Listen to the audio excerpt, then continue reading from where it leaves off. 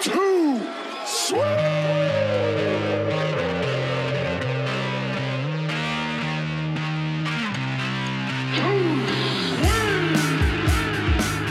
All right, and we are back, episode 4.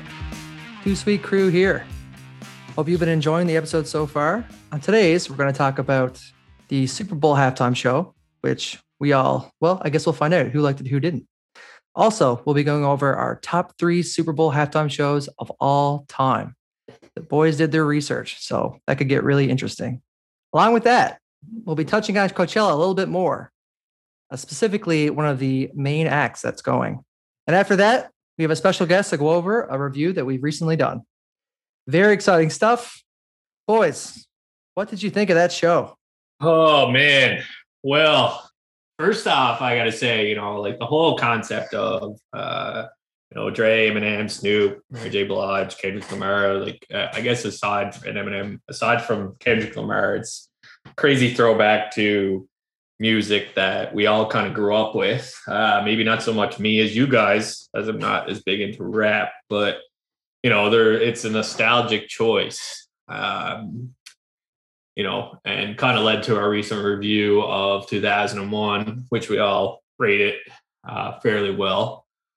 I think it was 9.2 overall, but the show itself for me, I watched it live, obviously, and I thought it was amazing. It really hit right in the feels.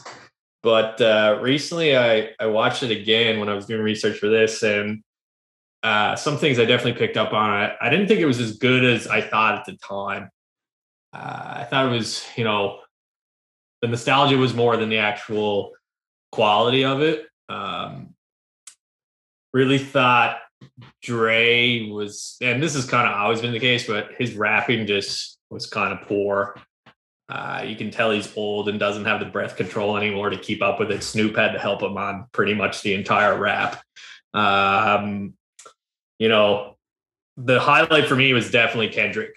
And even though he didn't really fit the vibe, I thought he was by far the best part of the show. Mary J. Blige was kind of in the same realm as Dre. I don't even know if you could really hear her singing. I kind of thought the show was more than anything. And then, Eminem's Eminem. He can still rap.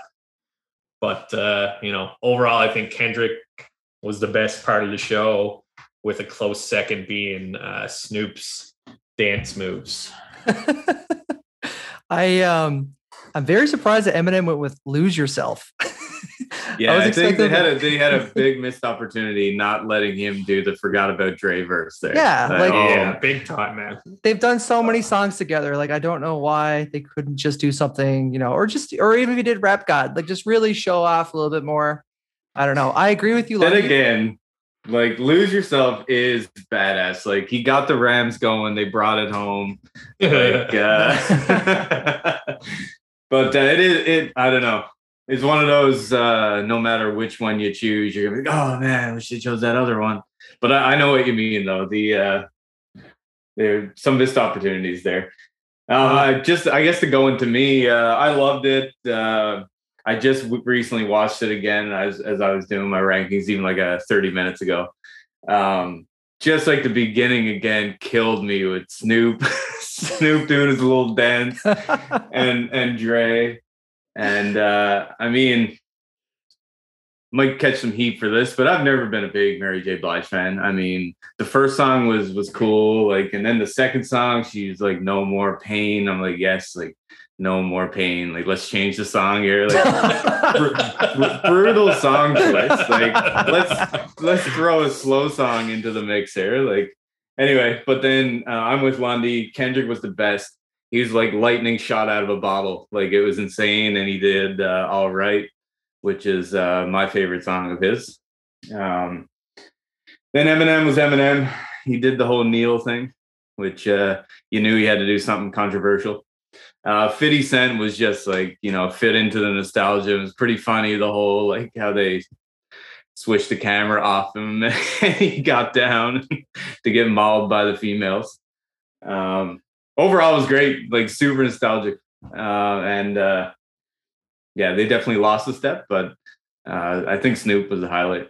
Oh my God. Well, to me, honestly, I think like Snoop is timeless. Like the guy grew up like 90s gangster rap on the West Coast, and he just like shows with Martha Stewart on one day, and then he can crip walk on the halftime show the next day. You know what I mean? Like he's timeless. But I agree, man. I think the biggest thing is like it's the nostalgia. I'm like Lundy going through all the old halftime shows and seeing all of these great acts. Then you go back and watch this one, which I did today. It's like the nostalgia blinders are on big time. Like I enjoyed it. I enjoyed it, but that's definitely not the best or close to the best. But I mean, it was fun at the end of the day. Yeah. Kendrick, of course, blew everyone away. And you got to, it's a testament to Kendrick being almost a newer age rapper, being thrown in with all these older guys and just fucking crushing it. You know what I mean? For them to bring him on. Obviously, everyone respects him. But no, it was really good. I felt really bad for 50 Cent, all the memes that were created because they say he's gained some weight. But this is what you gotta think. No one looks good upside down. Okay. You can't take a picture of the guy. You can't take a picture of the guy when he's upside down and make memes out of him. That's just not fair. Like, yeah, he's a little bulky, but come on. That's just not nice. I really doubt 50 Cent cares. No. Oh yeah, he's fucking rich as shit. But the funniest thing to me was I was watching this and I felt like a kid again, hearing all these old songs. And I remember in my brain initially I was going, finally, music for like the young generation, like for us. And then I took a second. I was like, "Oh fuck, we're the old people now." Yeah. This is the nostalgia act. So, but it was all good fun. I mean, it is what it is. I enjoyed it, but yeah, it wasn't top quality stuff.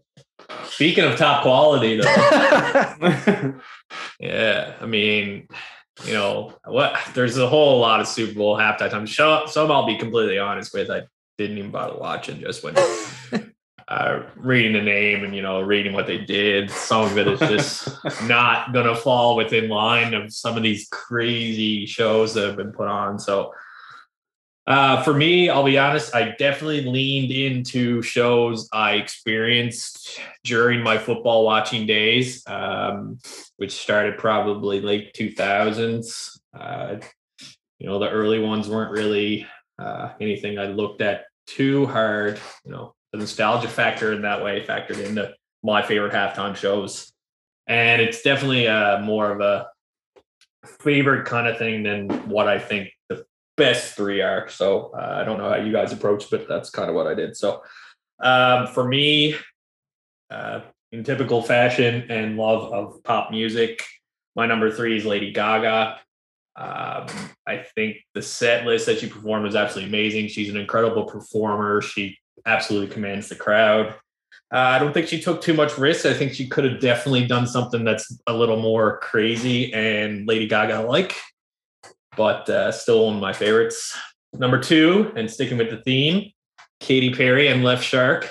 I think they were absolutely amazing. This is like almost, I would compare it to like a Las Vegas type show. This was the spectacle of spectacles in terms of, her coming in on that lion and just the overall output that she put together. I can only imagine how much money she spent on that to be able to pull it off. It was, a spectacle of spectacles. And for her to kind of do that almost to herself, whereas a lot of shows really focus and bring in so many performers and lean on other people to be able to command that type of halftime show presence was very, very high level for me.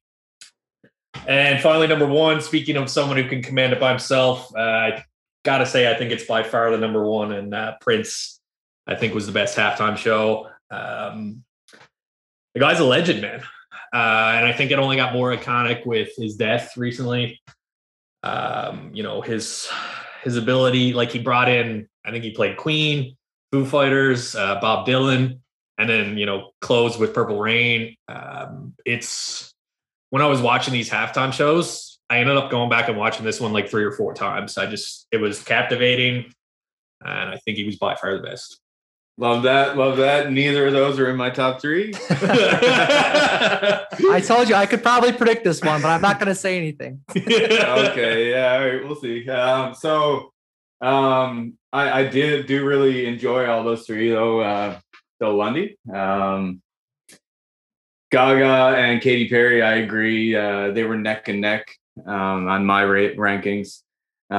Slight edge to Katy Perry. I thought like, I mean, you said it was like a Vegas show. It was insane. And then Lady Gaga jumping off the building. Like, I don't know. You can't help but have a little laugh at that one. Yeah. Then Prince was really solid too. Yeah, I liked how he did other artist songs, and he just absolutely shredded the guitar. Like, so that was sick. Number 3 for me was Beyonce.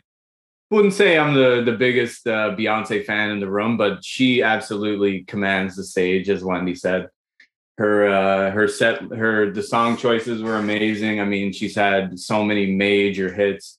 She got Destiny's Child back out on the stage with her to do an old one. What was it she had? So she did Halo at the ending, which is amazing. Just shows off her voice. Crazy in Love, Single Ladies. So she nailed it. And like I said, she's not a favorite of mine. So just for her to stand out like that was pretty impressive. Second for me was Dre and and Mary J. Blige and Kendrick, which you just spent some time talking about. I won't say too much more. It was just killer, like super nostalgic, just the way they did up the stage. And it was just great. It was a really solid 15 minutes. And will Roz know this? My kind of runaway number 1, I was a bit surprised, was Paul McCartney. I guess I should say I wasn't surprised because I saw him in 2016 in Austin, Texas. I think he was at the ripe age of 62, and he put off an amazing show then. So I hadn't actually heard this performance until I went back and listened. And I mean, he starts with "Baby, You Can Drive My Car" into "Get Back," "Live and Let Die," like the fireworks, like just incredible show, like incredible performance. And then ended it off with "Hey Jude," which has a sing along factor. You know, so you had the distinction in these performances where some of the crowds were right next to the stage, and then some of the stages were like massive. Nobody was anywhere near it. I felt like it gave much more of an intimate feel when the fans were like close to the stage, so that added to it as well. But there was so many good ones. Like I have a clump behind these 3 that are like all, you know, within 0.5 of each other. Say out of 10, but those are my 3. You had me, Ross? No, I just went super obvious pick that you'd pick Chili Peppers and Bruno Mars. I don't know. That's just it just seemed... I don't know if you're gonna pick it, but that show kind of sucked in my opinion. No, I didn't. No, it was Didn't the Chili Peppers like not plug in their instruments? Like, is that true? Is that true, or is that just some made up internet rumor? So it's true that for a lot of Super Bowl shows, like just from a production standpoint, a lot of the instruments are not live. Like I'll get into it with a little bit later, but some are clearly live. Like Prince's was clearly live, but a lot of bands, they'll just say if it's too hard to set up the acoustics or set up the, you know, like acoustic drums and set up the mics and stuff. Yeah, sometimes it's a nightmare for a production. So. But yeah, I remember watching that and going, Reed might like this, but like I think it was a contrast between Bruno Mars being like the next MJ, kind of like super cool R&B, and then like Chili Peppers in the 2010s, like rocking out with no shirts on. It was just like a weird, very like uncanny valley kind of combination, you know. So yeah, I didn't hate it. Like I think Bruno Mars is an exceptional talent, and it was a bit strange, but like I think they were in my top 5. So. Yeah. I didn't hate it. Like they have a couple of good songs, and for me, he's a performer that's like so much better live than sitting down and listen to his stuff, you know, from start to finish. But that was pretty good. That's good. It's actually, then he came back again with Coldplay and Beyonce, and that's another weird later on, another strange one. Yeah, it was in the middle of the day, like so much weird stuff going on with that one. Yeah, oh, for sure. Some of the stuff is like the individual performers are like incredible, and then you put them all together and it's just weird. It kind of takes away from the overall of it. Like I would love to see the Red Hot Chili Peppers live. I've seen them, and then love to see Bruno Mars, but then together they are just like the weirdest. Oh yeah, I like if I would to see a festival, I want to see them in separate stages, completely different sides of the venue. Just like, yeah. No. And on that note, Reed, just on your number 1, that "Hey Jude" performance is absolutely amazing. Oh, it's very fun. So yeah. I was going to follow up too. So when I was looking at the at those performances, Apparently, they brought in Paul McCartney the year after Justin Timberlake whipped the shirt off of Janet Jackson. So they wanted like a safe bet to come in. And I think he was like, who can we get like the safest bet? Oh, let's get like a Beatle, do like an acoustic set. Yeah. But it obviously paid off because it was super good.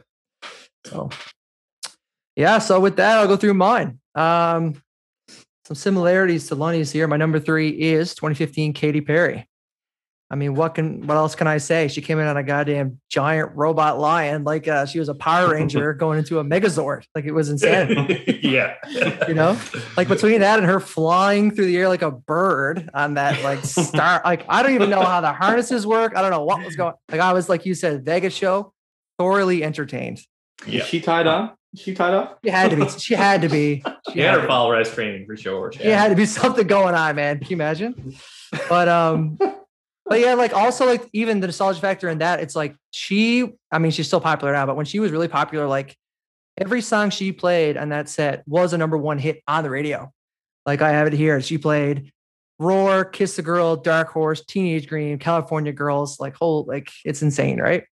Yeah. Lenny Kravitz came in, Missy Elliott came in, like did Lose Control, like you know what I mean? It's just what a show. It was so funny seeing Katy Perry and Missy Elliott side by side. Like Katy Perry should have just went off the stage for a minute or something. Reed. Not only did she knock off the stage, she put on a fucking jersey.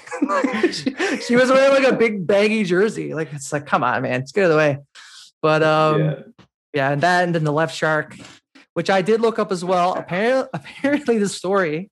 This guy now works in California as like a hairdresser. Apparently he was like one of her actual dancers for years.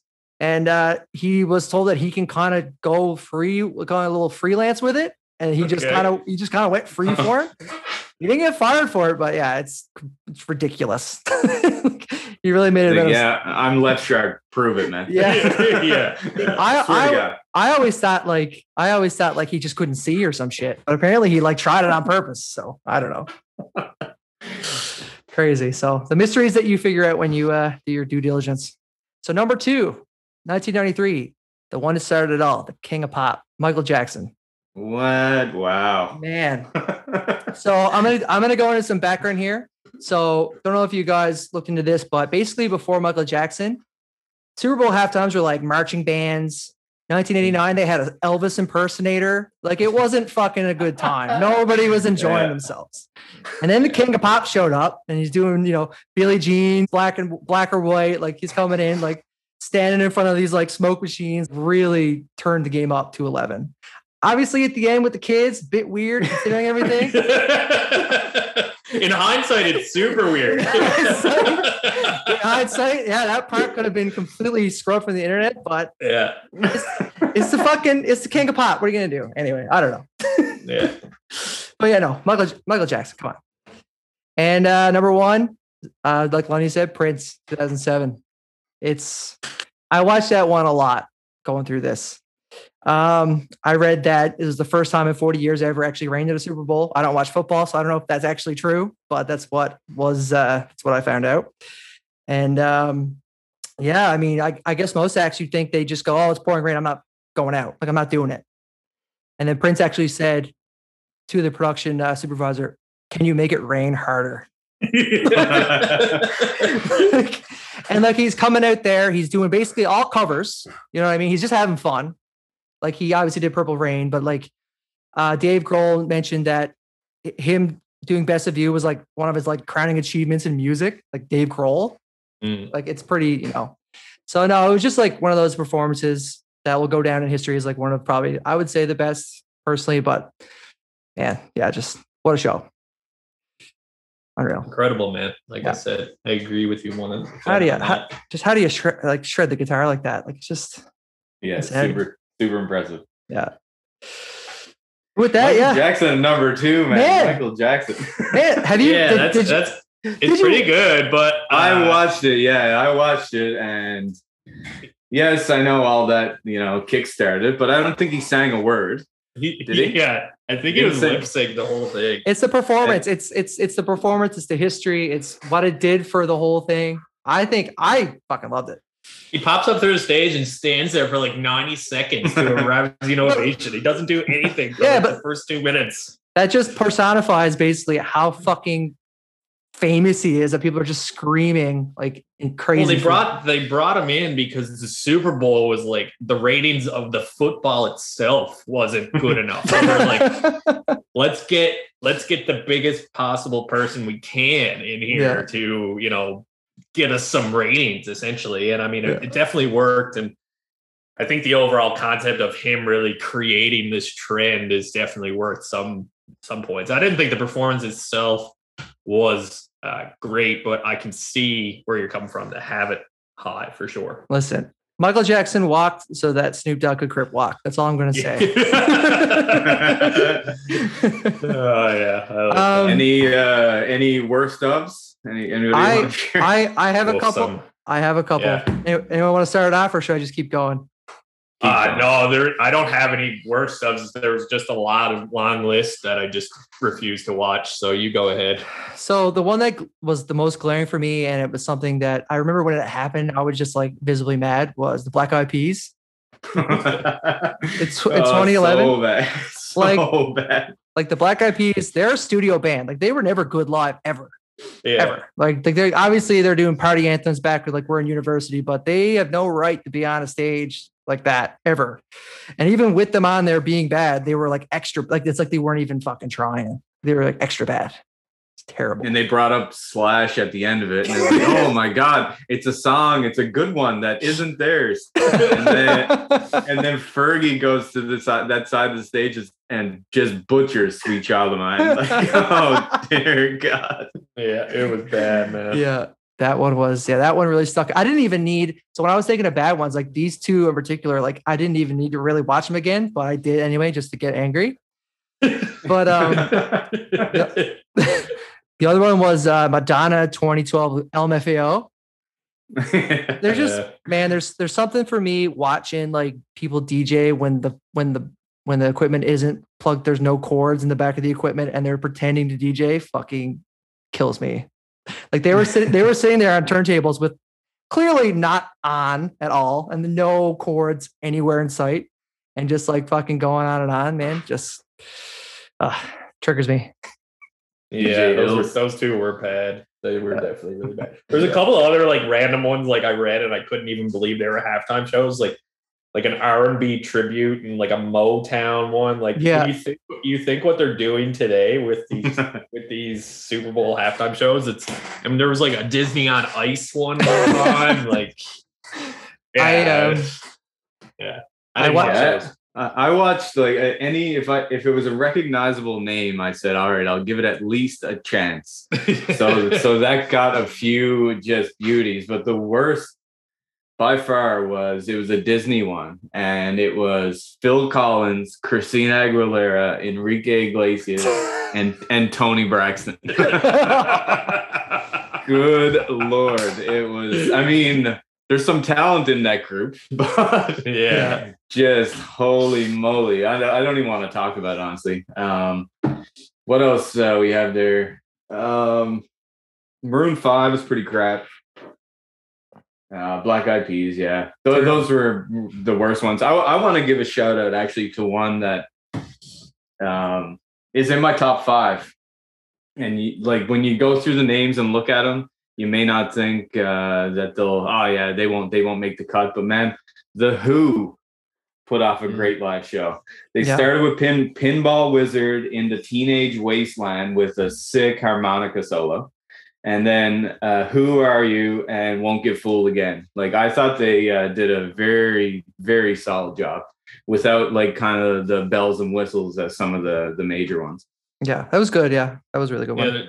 There's something to be said for, like when you got your Katy Perry's and your Lady Gaga's, for like some of these rock bands just being able to come on and like absolutely kill it. Like the Stones was really good too. Bruce Springsteen was great. Like it's just, they're not quite at that upper echelon, but there's absolutely nothing wrong with any of them. They're just fantastic performances. Just when I think the Super Bowl now, I just think this spectacle kind of thing. I think you'll be hard pressed to ever see a rock band like that headline these unless something goes like wrong, like Justin Timberlake, Janet Jackson again, where they're trying to go something safe. But I think you'll continually see these pop stars kind of take over this show. It'll be more of a spectacle every year than just a concert. Yeah. Maybe we'll get Billy next year. Who knows? You never know. But I'm Kanye. Maybe we get Kanye. Speaking of spectacle, yeah. Are we gonna get him? Like, is he going? Like every day is something. Man. Like he's either yelling at Billie Eilish or he's freaking out at what are they calling him now? What's Davidson? Skeet or Sketty or I don't know, man. I'm gonna say Skeet. As a Newfoundlander, I think the Skeet Davidson is the funniest fucking. Even if it's not meant the way that we would think of it, but. Yeah, man. I don't know. Like I seen one post he had like it was all the people he was beefing with or something like that. Like all the people he didn't like, and like a lot of them were like people that you knew, and then like randomly it's like Peppa Pig or like it was just said my cousin, like like some of the stuff is ridiculous. It's almost to the point where I don't even know anymore if these are memes or real because he's so ridiculous. He's so bad. Over the top right now. And like, I don't know. I don't want to laugh at it too much because like I'm almost to the point now where you feel bad for this multi-billion-dollar girl, fucking Kim Kardashian, because she's so getting harassed by like.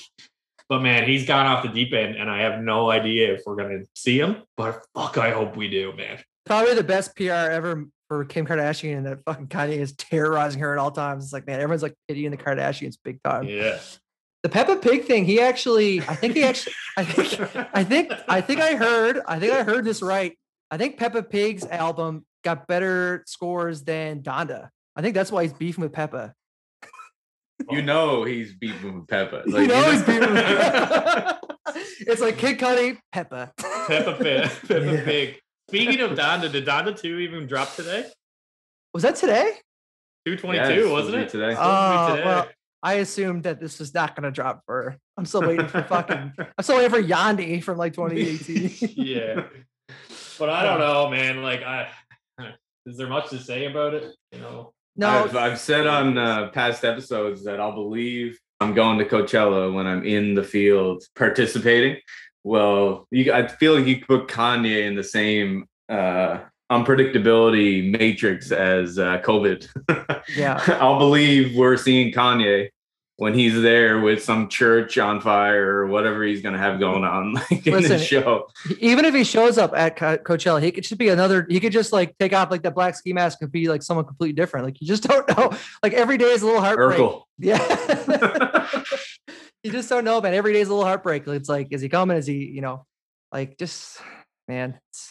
It's crazy too, because like the whole weekend's gonna build up to it. Like if he's still on the lineup, like when we touch down in Cali, we're gonna be going through the whole weekend for this build up to this climax of one of our favorite artists. Like there's no ways around it, regardless of how crazy he is or what he's doing now. His backlog is some of our favorites. So it could either really put the cherry on top of an amazing weekend, or it could just completely blow up.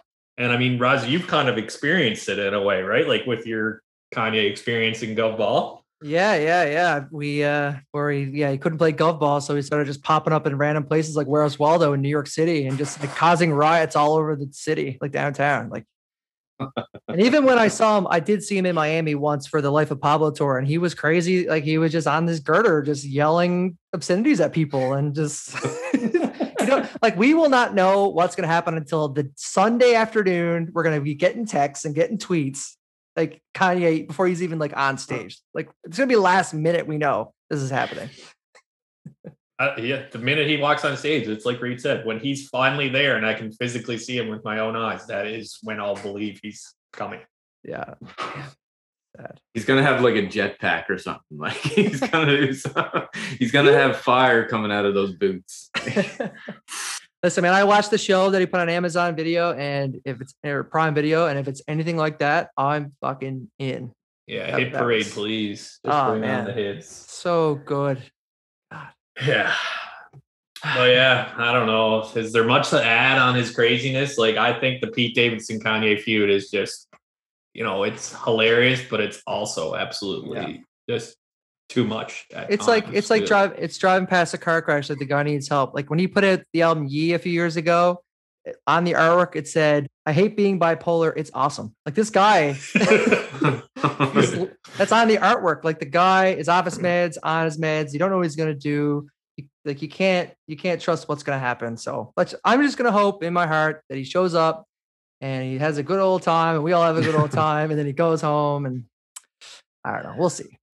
I mean, the Pete Davidson Saturday Night Live clip from Make Kanye 2006 Again is pretty much exactly how we should all feel about this. Like, yeah, he's absolutely gone off his meds again. He's completely crazy, and he should probably be on his meds and not as crazy.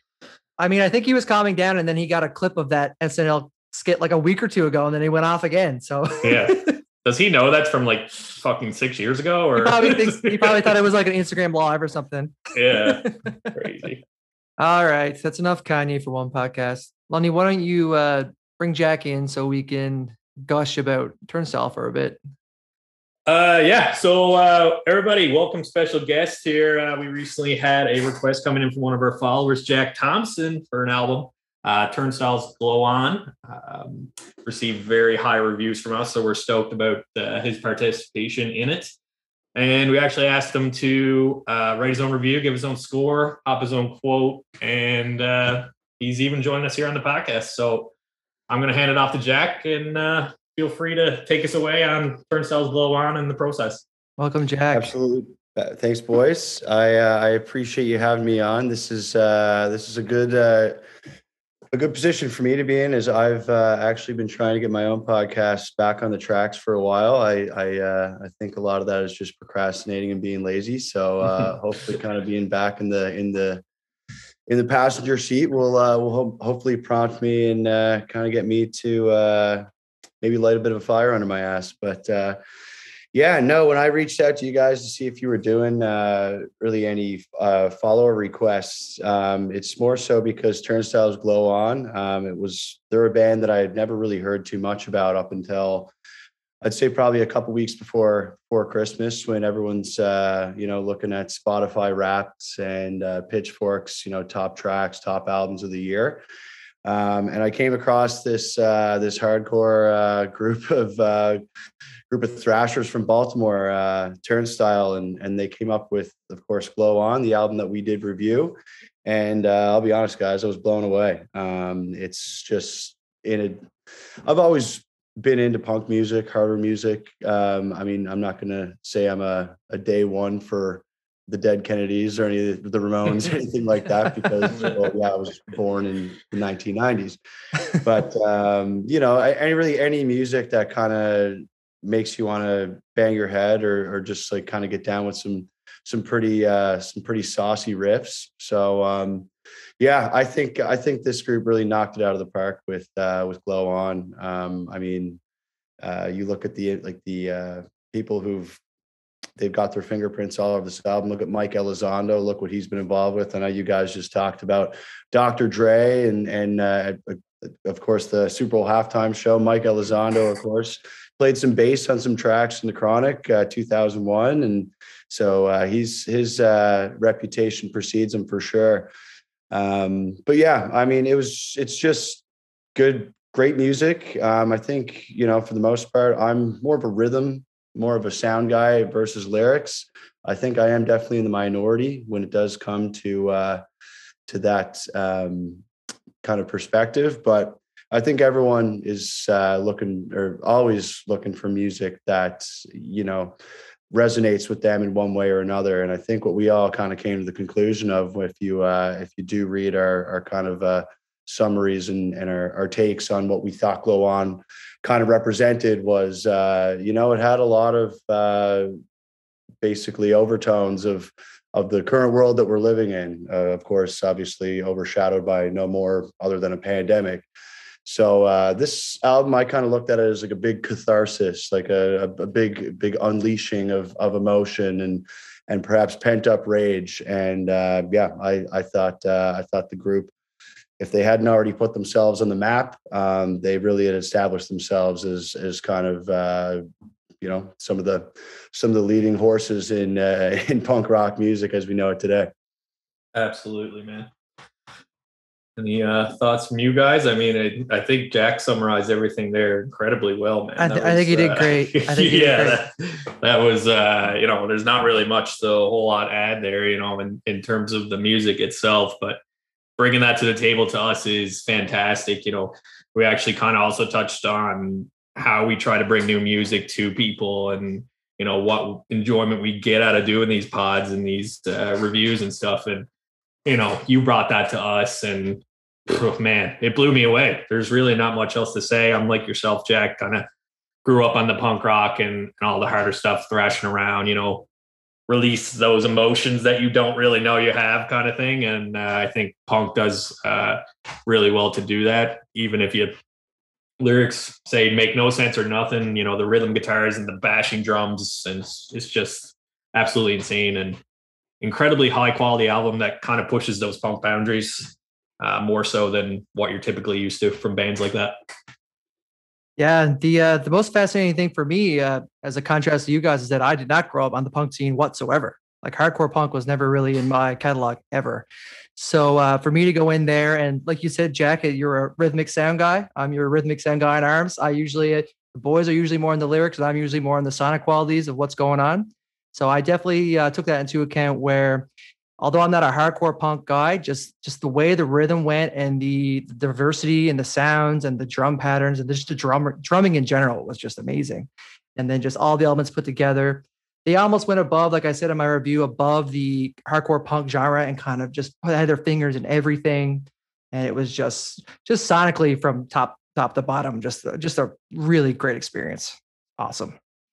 Yeah, even you guys mentioned about growing up with it, and that was one of the first things that ran through my head was, man, I miss this. Like, I'm not listening to enough of this anymore. Like, I think right off the bat with Mystery, just kind of grabs you, and then Blackout, and then one after one, you're like, okay, this ain't slowing down. And 30 odd minutes later, you're finished, and you're like, oh man, like, I should start digging for a bit more of this stuff because I'm not really listening to much anymore. Other than when maybe late at night throwing a few System tracks or Rage and in the kitchen with a deck of cards there, eh? But no, it was good. It was a great one to throw back to and a great style to throw back to. And I think it's really only the second or third we've done out of 55 or so albums. So moving forward here, maybe we'll look at adding a few more to the mix. I know. Absolutely. No, I can't really summarize that any further. I'll be honest with you guys too, especially where your of course your makeup is that you listen to an album from start to finish. And in my, I guess, music curation history, I've definitely not necessarily been a top to bottom album listener. It's definitely something I'm trying to get more in tune with. I will say that Glow On, I did listen from Mystery all the way through the last track, which escapes me at this second. But I guess the one question I got for you guys too, especially where I know I'm sure a lot of these albums you're hearing for the first time as well. And I guess, Roz, I'll let you answer first, as I know that, you've released music in the past as well. So Mystery is the track, of course, that kind of, captivated me. And obviously I was like, I'm definitely going to keep going after hearing this song. And it did end up kind of still being the standout. I mean, there's 5 or 6 standouts in my opinion on the album, but the one that I really clicked with. When it comes to like an opening track, and I know every album, every EP, LP is different, and it is trying to capture, or it's trying to, establish or stand for something. But I guess when it comes to, most of the albums that you guys have reviewed, what would you have to kind of say about the opening track of an album, and like, what's the most important thing to achieve, starting out with, and like I said, it is really subjective where every different genre, right? It's going to be kind of a different sentiment. But what do you think is, I guess, the most important part about an opening track? It's actually funny. It's a great question, Jack. And it's funny you say this because I know that me and the boys did talk about this. And Lundy, I'm sure we'll touch on this, but It is, I find it is lost as somebody who, do produce music and listen to a lot of music. It is lost the art of actually arranging an album. Obviously in today's TikTok age where people have the attention span of a goldfish, you really have about 10 to 20 seconds to really get someone in there. So I've always been a big proponent of a very strong opener and a very strong closer. Almost all my reviews, I'll always at least mention one of those, if not both. But no, in this day and age, like you gotta start strong if you want people. I mean, people aren't going to the record stores all the time now, like and buying albums and kind of going front to back. People are shuffling on Spotify. You know what I mean? They might check you out, or they might see us now on Instagram, and they might go and put Mystery on, and holy shit, does Mystery blow you away? You know what I mean? I think the boys at Turnstile did a really effective job in kind of making their mark very quickly to really get it started. And Lonnie, I don't know if you want to pick up on this because you did make it. You did make a comment about this. Yeah, that's really weird that you brought that up, Jack, because like that's just like spot on what I asked the guys the other day. I think I sent the surprise emoji with like the head exploding emoji. And I was like, when's the last time a song made you feel that way on the opening track? And this album definitely did that for me. And I think the one I mentioned other than that recently was Jungle's Loving in Stereo. That kind of just captivated me from the minute that opened, and they're completely different genres.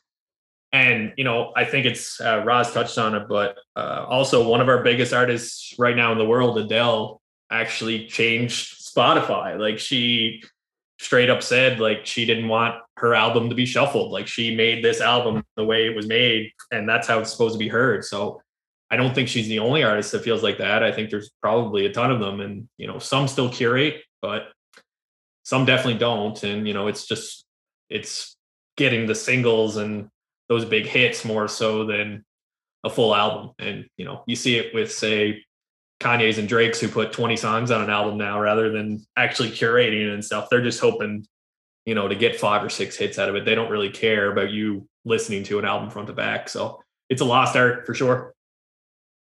A couple points to add. So on the album thing, so I've always had a couple thoughts on the album thing. So one, and maybe the biggest is, as time goes on, we continue to lose bits of our history and like where things came from. And it's one thing I really like vinyl. Not only does it give a great sound, but it gives you a record how it was meant to be listened to when it was first released. You put it on, you put the needle at the edge and let it work its way in, flip it over. That's all they had. They may have had radio with a couple of stations on it. They never had, cassette, CD to burn, you name it, whatever. That's all they had at the time. So I really appreciate that, that aspect of listening to an album from start to finish. And on top of that, as you guys mentioned, we're getting away from it, and it's more of a single based culture. But a lot of artists still make albums to be listened to front to back, and you can tell by the way they put it together, right? And I guess leading into that point, I think the first song is a major song, Jack.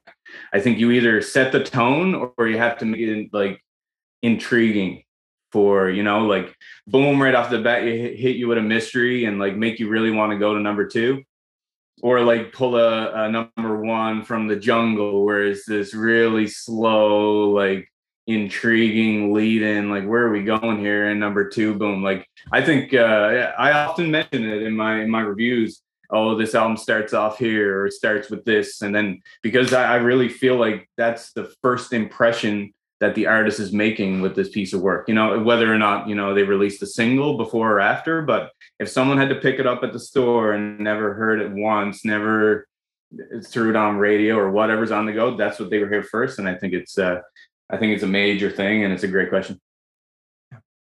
Just one last point. It's and like everyone's been saying, there's a craft to it, and no better than Glow On is, if it were front to back hardcore punk, like just balls to the wall, I probably would get fatigued, as it's not really my cup of tea. But I mean, you have songs like Mystery, Blackout, but then it hits Underwater Boy. They slow it down. You can breathe. Then it goes to Holiday. Then it goes to Alien Love Call, slows down again. Then back up. Then you have Dance Off, TLC. Like they're using the arrangement to really tell a story and to control the energy throughout the album. And that's something that, again, will get lost if you don't listen to it that way. But no, just the way it was crafted and just the way they went about it. No, I still listen to this album right like to this day. I think it's really, really good. And yeah, hope to see the boys live. Getting it on vinyl whenever I can. It's such a sick album. And I don't see it ever, some albums you feel really good about. You listen to it over and over again, and then suddenly it just kind of gets to a point where you're like, you know what, I don't want to listen to this anymore. It's, I might revisit it in a year or something, but this is just so, I don't know. It's something that I'll just blast whenever I get a chance by myself over loud as fuck speakers. Like that's all I want with this album every single time.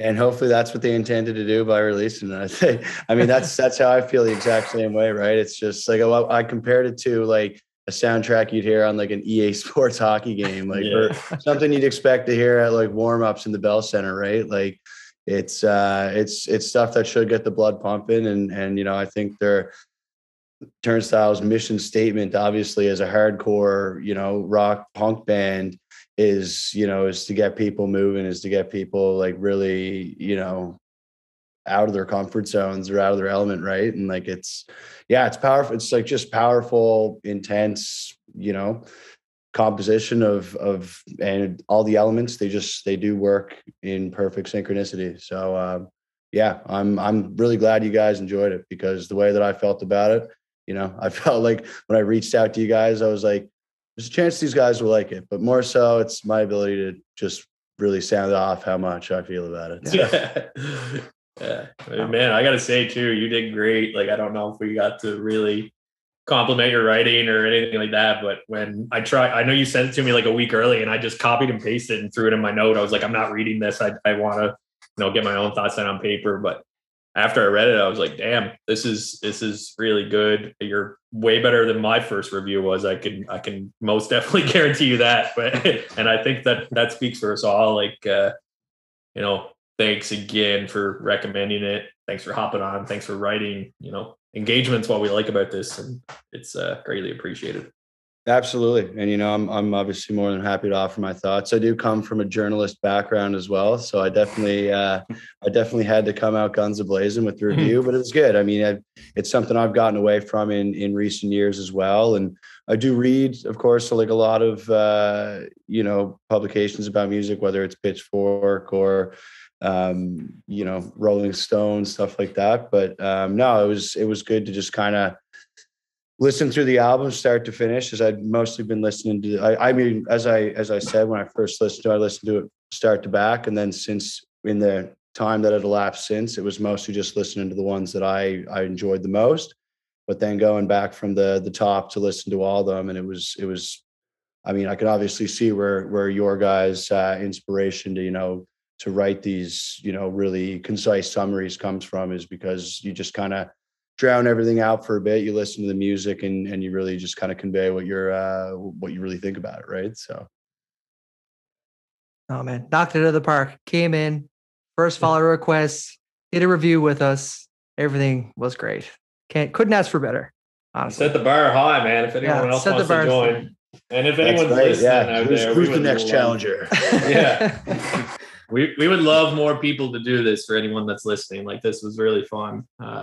Obviously Jack killed it and picked a really good album, but if anyone out there is listening and is interested by what we've done here, then certainly shoot us a DM, send us an email, anything along those lines. Text one of us. Who cares how it's done? But we're always open to absolutely. To this and I think the biggest thing to take away, even from someone who might just be kind of reading your content, is you guys are passionate about this, and I mean I'm passionate about music too, right? So it kind of goes hand. It kind of comes naturally if it is something that you enjoy doing and you like talking about music. Well, yeah, I mean, listen, this obviously you guys are supportive of one another, and like that, obviously your dynamic is not just three really good friends, but you've obviously come to this point where you say 55 reviews you've done now. So you're definitely kind of fleshing out every point of like the albums as well, which is good, because I find sometimes, and you guys might agree with this too, is when you do read, I guess, online reviews by one particular journalist, it kind of doesn't always embody or really kind of flesh out the entirety of the album, because they're on a quota. They can't be writing 3,500 words about how they feel about the latest album coming out, right? It's got to be still somewhat neutral and abide by the kind of the mission statement of whatever publication they write for. But no, I think you guys do a great job of kind of leaving no stone left unturned when it does come to reviewing these albums. So kudos to you guys as well. Thanks, man. That's really high nice. High praise. Yep, appreciate that. Yeah, man. Jack has set the bar high for future follower requests, music and review wise. But you two could set the bar high. Yeah. This is where you get that word art on the Yeah. You also have to pump our tires like Jack has. Yeah. Come on. There you go. Oh man, it's funny you actually bring that up, Jack, because the whole idea of having 3 people review the same thing, you're going to get a variety, a diversity of ideas and of opinions. Whereas I know you boys, you remember the Greta Van Fleet review we read? We don't have to say the publication, but the guy had a stick up his ass and he destroyed the poor guys. Like they're young 20s. Like they might sound like Led Zeppelin, but man, just eviscerated them. Yeah, would you give him like a 1.7 or something like that? Like you can't I gave some bad scores too, but Yeah, but those are balanced by the other scores, Yeah. Yeah. Well, cool. That was great, Jack. Very much appreciate hopping on, man. Yeah, Absolutely, 100%. Well, definitely give some other long-time reader, first-time callers to maybe submit some music. But definitely, anytime you guys are looking for something that from me, if I can try and back up the first attempt, I'd be more than happy to suggest another one, review it with you guys, and definitely hop back on, because it's too easy talking music with you boys. So I appreciate it. All right. Thanks to Jack Thompson again for coming on and talking that standout 2021 album. We greatly appreciate any follower feedback. As we mentioned multiple times, if there's any albums you'd like us to review, or if you'd like to hop on the podcast or write your own review, feel free to contact us at any time. Or if you have any feedback on Kanye West or Super Bowl halftime shows, we look forward to hearing it. Thanks very much, and too sweet. Too sweet. Doo-doo.